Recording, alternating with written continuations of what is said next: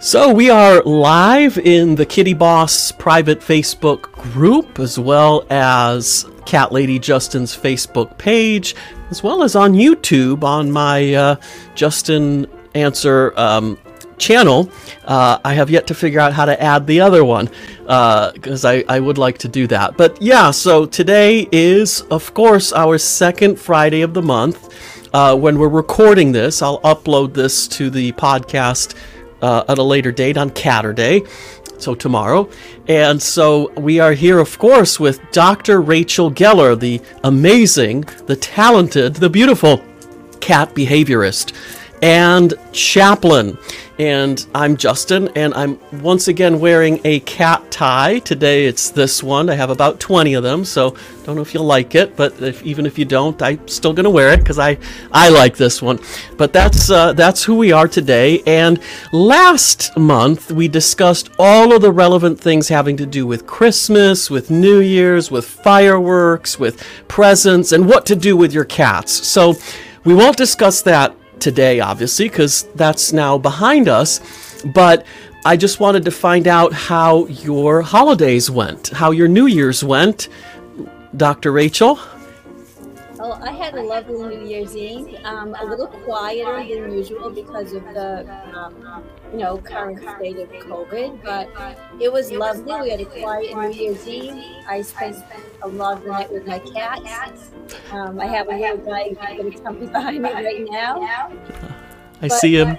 Yeah. Oh, wait.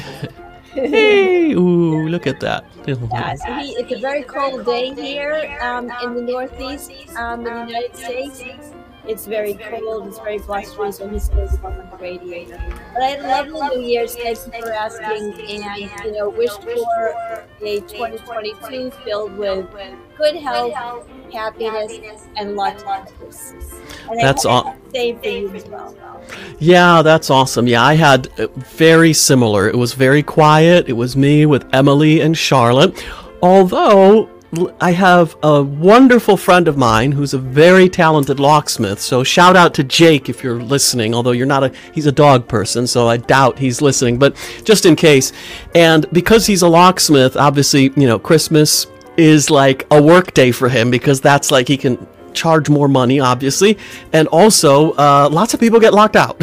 so he's constantly working. So he managed to take an hour, stop by, have a coffee with me, as well as the mince pies that I baked. I baked the original Victorian recipe, so it actually has both the fruit and the beef in it. It's amazing, by the way. Cold, obviously, and it's sweet. So it's wonderful. I don't make it every year, but this year I wanted to make it. So I made it this year. He had some. Hopefully he didn't give any to the dog, because dogs shouldn't have raisins. But anyway, so he had some, and we had a lovely time just having a quick chat, and then off he went to go work some more. So that's pretty much the only visitors I had, other than, of course, spending time with my Emily and Charlotte. And New Year's was also the same. Because of the fireworks and all that, I just was here with my cats, as I prefer anyway. And we had a great time together, ringing in the new year. Just me and the ladies. So that's what we did. And I think you mentioned to me that you were going to go somewhere interesting. I did go somewhere interesting. I went to an exhibit in downtown Boston called the Van Gogh Immersive Experience. That's right. Yeah. And how was that? It was lovely to be immersed in Van Gogh. So if you're not familiar with it, they take the actual paintings and they're literally, it's in a huge warehouse. So it's huge, floor to ceiling. The paintings are literally floor to ceiling high. They go over the top of the ceiling. They are along the bottom of the floor. So when you're sitting down or walking around, you're actually like you're in the painting. You're immersed in his works. If you could think of some of his more famous works, Starry Night comes to mind, and you're actually scrolling through the Starry Night. It was really a lovely experience, and I think for times it was in a large warehouse. It was social distant, it was a nice big space, so you felt safe while you could have a nice time. That sounds amazing. I'd love to visit that one day. That sounds really, really cool. Right. So for this month, it's the month of January, as you know, the month of New Year's resolutions, as it were. I think I know what we'll talk about next month, February. Love, Valentine's Day. But as far as this month goes, are there any sort of New Year's resolutions that you would like to share with us for your cats or for other people's cats, like maybe a suggestion? Because I might think of some, but I wanted to ask you first if you have any sort of resolutions. It's not a wish, it's something that we're determined to do this year. Well, I think if I can get one thing across to my clients who come to me is that cat behavior, people think of, their cats misbehaving. So if there's one resolution I could make, it would be that everybody understands that cats don't misbehave the way we think of misbehaving. They're not doing things in terms of thinking this is the right thing to do or the wrong thing to do. If a cat is engaging in some type of misbehavior, it's because he's trying to resolve some problem in his life as a cat and not as a person.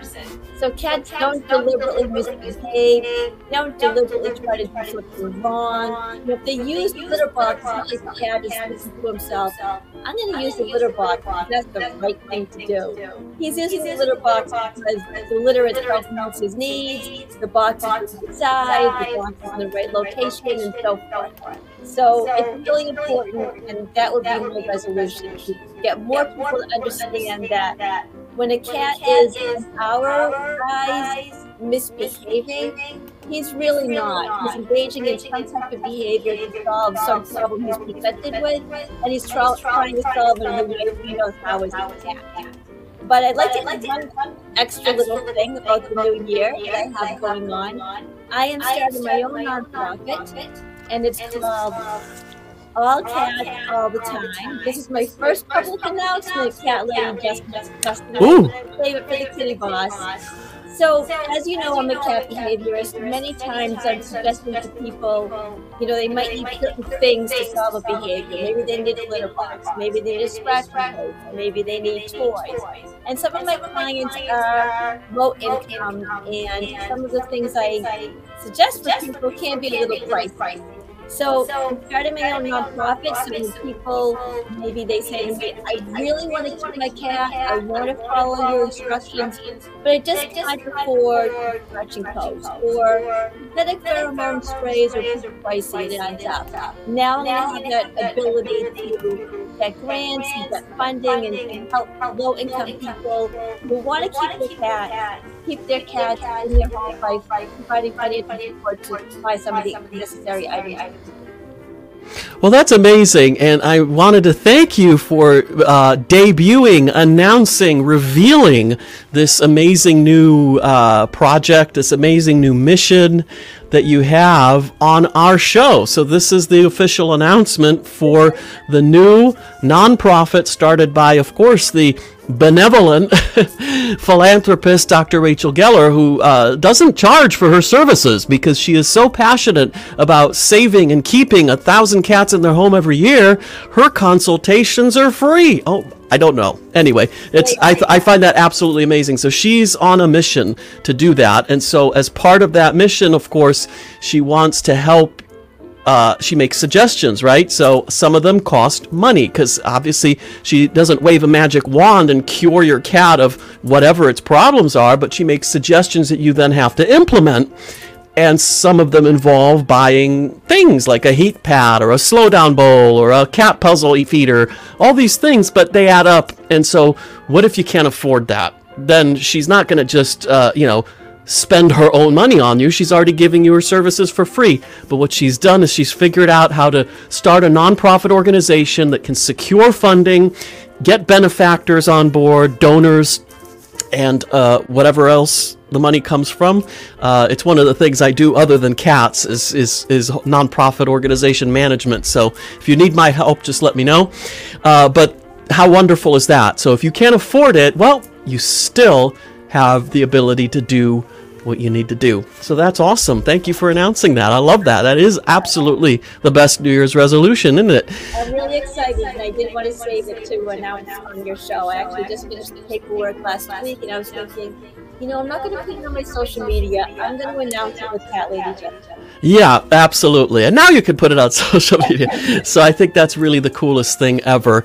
And so that's really great. Thank you. I'm just, I don't know what to say because that's really cool. It's the first time anyone's ever done that on this or the other show that I have, is make an announcement like that, because that is a big deal. It's a very big deal. So that's really cool. And that's awesome for the new year. And I think that resolution is probably the best one. Mine, of course, as you know, is to continue working on this podcast and the Facebook page, the Kitty Boss, as well as the Cat Lady Justin sort of presence on social media, all for the purpose of launching the whole Kitty Boss thing with the book, the course, hopefully eventually the products where I put those cartoons I have of Emily and Charlotte on. So it's going to be a whole thing. Not a non-for-profit, because that's not in my particular wheelhouse at the moment, but it is just something that I think I will support. I will continue to support you in those endeavors as much as I can. And so for me, really, the whole resolution is to get this launched, get this done. Now we have a comment that someone made, which I have no idea what it means. So this looks like a Cyrillic alphabet. So whoever this person is somewhere from Eastern Europe, I think. And I'm not sure what that means. FYI, I think means, for your information, but vor, I don't know what that means. So I'm going to hide that now, but thank you. I'm sorry, I don't know how to pronounce your name. I recognize the Cyrillic characters, but I don't know how to speak any of those languages. So thank you for your comment, and, hopefully that was a good thing, and she didn't just cuss us out or something, she just cursed us or something. So hopefully that's a good thing. But yeah, so that's really, really cool. And I guess the only other thing I was going to talk to you about this month is a little theme that I've had on all my social media posts and the podcast, the short ones that I do all the rest of the month, which is the 5-minute versions, which is this month I've been talking a lot about Persians. People wonder, is Charlotte, my brother asked me, he should know better. He asked me, is Charlotte a Persian? And I'm like, well, maybe she has some Persian in her, but she's definitely not Persian.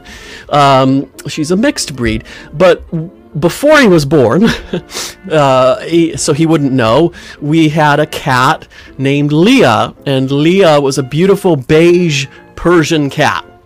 So Persians are in my past, and they have very interesting issues that come along with them. On the health side of things, they get you need to clean their eyes, you need to clean their muzzle, they might have some respiratory, a bit like a pug dog, they have some respiratory conditions, but they also tend to have about a third of all Persian cats in the world tend to end up with PKD, or polycystic kidney disease. So you have to really watch your Persians, if you have one, for their physical health, because of the kidneys. They can end up enlarged, they can end up with urinary problems and other things. So it's something really interesting. But on the behavior side of things, we know that some breeds, and my opinion on cat behavior is we are a little bit too much prone to stereotype them, just like with people, to say, oh, well, it's a rag doll, so you can just play with it, manipulate it, do this, and all the Bengals are mischievous, and blah, blah, blah, blah, blah. So while there might be some truth and commonalities to these things, I think cats are very individual pets. They're VIPs, so there is too much variation to really pigeonhole them like that. So when it comes to Persians, are there any behavior stereotypes or commonalities that you would bring to our attention? So, yeah, I always wanted to reiterate what you said about their special needs, particularly with their special cases. They do tend to have respiratory needs, and also snoring. Interestingly enough, you'll hear your cat, when the cat is sleeping, the Persian cat, you'll hear them snoring. But they tend to be very gentle breeds. They're very affectionate. But I do agree with what you say. There's generalities, within breeds, but every cat is very different. And a lot of it has to do with the cat's environment. You can have a cat whose breed might tend to be more aloof or tend to be, have a certain trait. But if you have a breed that tends to be more aloof and the cat it's a very loving home and you desensitize and work with your cat, you can absolutely change a more aloof cat into a more affectionate cat. And so if you have a breed that tends to be affectionate, like a Persian, and it's not a loving home, perhaps, unfortunately, it may be an abusive home, you're going to end up with a Persian cat who's not so trusting of human beings. So environmental factors definitely come into play. And, even though breeds can have, certain tendencies or certain traits, I do feel, as you do, that each individual cat is a VIP, as you so aptly put it. They're definitely going to have their own preferences, their own needs, their own little, cute little mannerisms and so forth. That's cool. Yeah, I'm glad you agree because I like being agreed with. No, I'm just kidding. It's interesting because those Persians, are cute cats. Leah was she was affectionate, but not like Emily and Charlotte. So my current, two who are mixed breeds, a short hair and a long hair, are very affectionate cats. So Leah was nice. She wasn't, distant or anything, but not as effusive and affectionate and vocal as my two are. Funny about, you mentioned the snoring, because my Emily snores a little bit like a Persian. It's quite loud. In fact, last night I had to turn on a noise machine because my cat was keeping me awake with her snoring. and Charlotte snores a little bit, but not often and not every time. And so that's interesting. The other thing I was going to ask you, and this might be the last thing because we're almost at the 7:30 time for us. And so I mentioned the health issues, right? Now, a lot of times, what I need to remind people of is a behavior issue could be a purely behavioral issue from the environment, from the family, from the energy in the house, but it could also be stemming from some kind of physical issue. The cat could be in pain, could have something going on with it that it's not able to communicate to you or tell you, and therefore it's, manifesting as a behavioral problem. So I think my suggestion is always it's really important to rule out physical things when there's a behavioral thing, perhaps even at the same time, and not just to do it after you've already ruled out all the behavioral issues, because then it might be a little bit too late. Because PKD, for example, the polycystic kidney disease that the Persians are prone to, actually, if you catch it early, you can, be done with it and the cat can live a normal life. But if you wait just a little bit too long, then there's not much you can do other than help it to minimize its pain and, various things. So it's really important to catch it early, which is why I say to pay very close attention to their physical health, their urination and all that stuff. So the last thing I was going to ask you really is what your advice is when it comes to behavioral issues that manifest first or that are coming from a physical issue. Yeah. So whenever a client contacts me with a behavior issue, the first thing I always say to them is we should rule out anything medical first. It's the first thing I always say. Because all of the behavioral intervention in the world is not going to do anything if the cat is suffering from some type of physical, or medical problem. So something like litter box. So, we were talking about cats with kidney issues. That can, kidney issue can absolutely manifest itself in litter box problems. If the cat has any problems or pain with urination, that cat won't use the box. The cat will then associate the box with the pain. So if somebody comes to me with a litter box issue, I'll say, I want you to take your cat to the vet and rule out anything medical. Look for a urinary tract infection, kidney issues, kidney infections, bladder issues, even hyperthyroidism can cause litter box problems. But I'll say to them, concurrently, let's start attacking the behavior. So if it turns out that the medical, exam shows nothing's wrong, we're on the way to, helping the cat behaviorally. And if there is a medical issue, sometimes I still will need to do a behavioral intervention, but from a different lens, knowing that it's been caused by a medical issue. So yes, that was a long way of answering your question. That yes, when a behavioral issue is presented to me, never automatically assume that the behavior may not have a medical underpinning to it, because many cat behaviors stem from a medical issue. Cats often hide their pain, and cats often can't get to the source of their pain, so they're redirected in other ways. That's interesting, yeah. So it's pretty much what I always suggest as well, which is either concurrently or first, let's go ahead and make sure that there's no physical problem going on with the kitty cat, because that is, again, if they could talk, they'd probably tell you, oh, my side hurts, or, my leg hurts, or whatever, or it hurts when I pee, but they can't talk, so they don't show it that way, and they communicate it otherwise, which is interesting because I know my cats very well, and so they communicate to me with actions very clearly sometimes. But one thing that it's a very recent finding actually, is that cats communicate responsively, and what I mean by that is that they so there's, again, like with the health issues and with the behavioral issues and and the tendencies and traits, there are a few broad generalities when it comes to the meowing, the vocalizations, that you could pretty much assume if it's growling and hissing at you, it's not happy, it's angry. And if it's purring, it's pretty happy or soothing or whatever.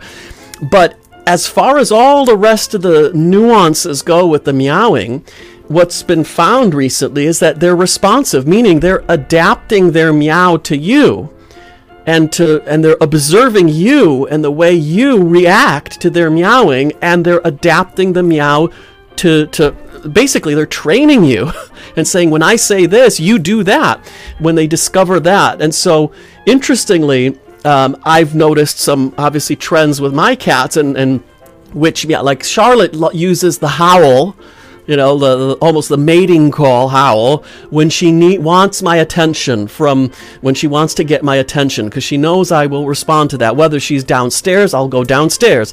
If she's upstairs and I'm in bed, that means wake up, I want you to play with me. So it's really interesting that she knows that one is the one that'll get my attention away from whatever I'm already focused on.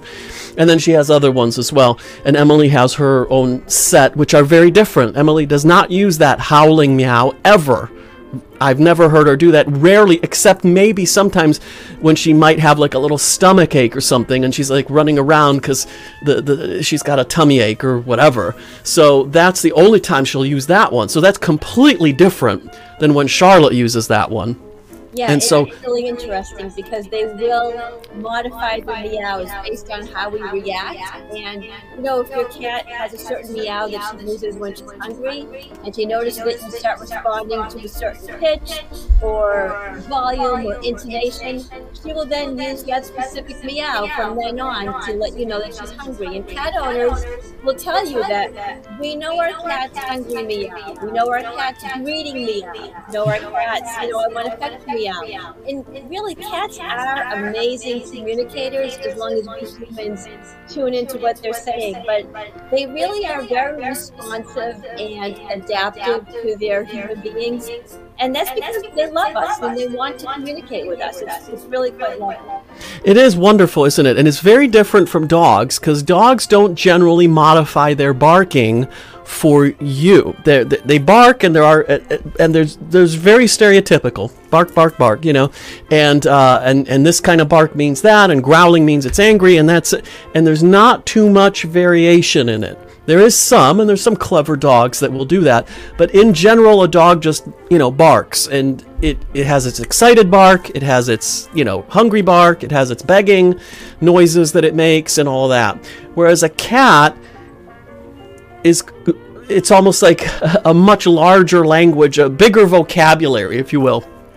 Yes. Some of us think it's because cats are smarter than dogs, but I don't want to offend my friends who love dogs. So I'm not going to say that, but I think we know that in general they're more intelligent creatures. Again, as a generality, there are of course stupid cats out there and brilliant dogs. The kinds that can, figure out things and find people and all of that. So there's brilliant dogs and stupid cats, but in general, the cat is a much more clever creature, and of course it has affection. Much to my, behest, a lot of countries still regard animals as non-sentient, and I think that's evil because cats are sentient. They do love you. They do miss you when you go. It's not just because you feed it and change the litter box. It's because they actually genuinely have affection for you. And it's weird. People who I find it, quite annoying. People who disregard that and think, oh, it's not true. It's not a stuffed animal. It's a creature with love, with emotions, with feelings, and with thoughts as well. Now, granted, its thoughts are not as complex as yours or mine, thinking about, the theory of relativity or whatever, but it does have thoughts. It has a life. And, and a spirit, if you believe in that stuff. And if you don't believe in that stuff, fine. It has a life, it's living, it's not a virus or bacteria living, it's a complicated living with thinking patterns and everything that is not that much lower on the evolutionary scale than the human. In fact, they evolved with us very symbiotically over history, protecting our grain, keeping rodents out of our crops, doing a lot to develop that symbiotic relationship with human beings over the centuries. So Yeah, I think meow falls right in that category. So if cats don't use meows to communicate with other cats. So Yeah. if Puffy doesn't go up to Puffy and say, hey, meow, meow, meow, and Puffy doesn't answer, yeah, meow. I mean, the cat's meow is mainly for human beings. So yes, to tag on to what you're saying, the meow is absolutely developed as a symbiotic relationship between cats and humans. Yeah, and Charlotte is brilliant because Charlotte has this, I call it a roar, because it sounds like a high-pitched roar. And it's just lovely, and she knows I love when she does that, and she knows that it usually gets either affection or playtime, or it gets attention, or it gets me to sing to her, because she'll sometimes sing in response to that, and then I'm like, hello, and we have these whole lengthy conversations with it, and I think she enjoys it as much as I do, to be honest. But that's the thing. So those were really the topics I wanted to discuss with you today on this January thing. I wanted to discuss our resolutions, objectives, whatever you want to call them, for the year, as well as some of these topics that I've been talking about on the rest of the podcast and other social media channels, which is, of course, the Persians. And we then got into a little bit of the meowing and the nuancing and all that, which is really, really cool. So is there anything else you'd care to say or ask before I end off our episode today? I think that was a perfect ending, and I'm looking forward to seeing you in the next month. Absolutely, yeah. I'm looking forward to the month of love, which will be, of course, our theme for the month of February. How could it not be, with Valentine's Day, I think, being the week after, or a few days after we will be recording next month. So thank you once again. Good luck launching this. Say the name of the charity one more time. So it's going to be called All Cats All the Time. All Cats All the Time. So I love it. And like I said, the offer's there if you need any help. What I do, aside from cats, is nonprofit organization management. I'm actually chairman of one here and a non-executive director in another. So let me know if you need my help. I'll be honored and grateful to help you on that mission of, helping cats, obviously. I always tell people, I love people, but I like cats better. I like that myself. Exactly. I knew you would. So anyway, happy Catterday, and we'll see you next month. Thank you. Take care.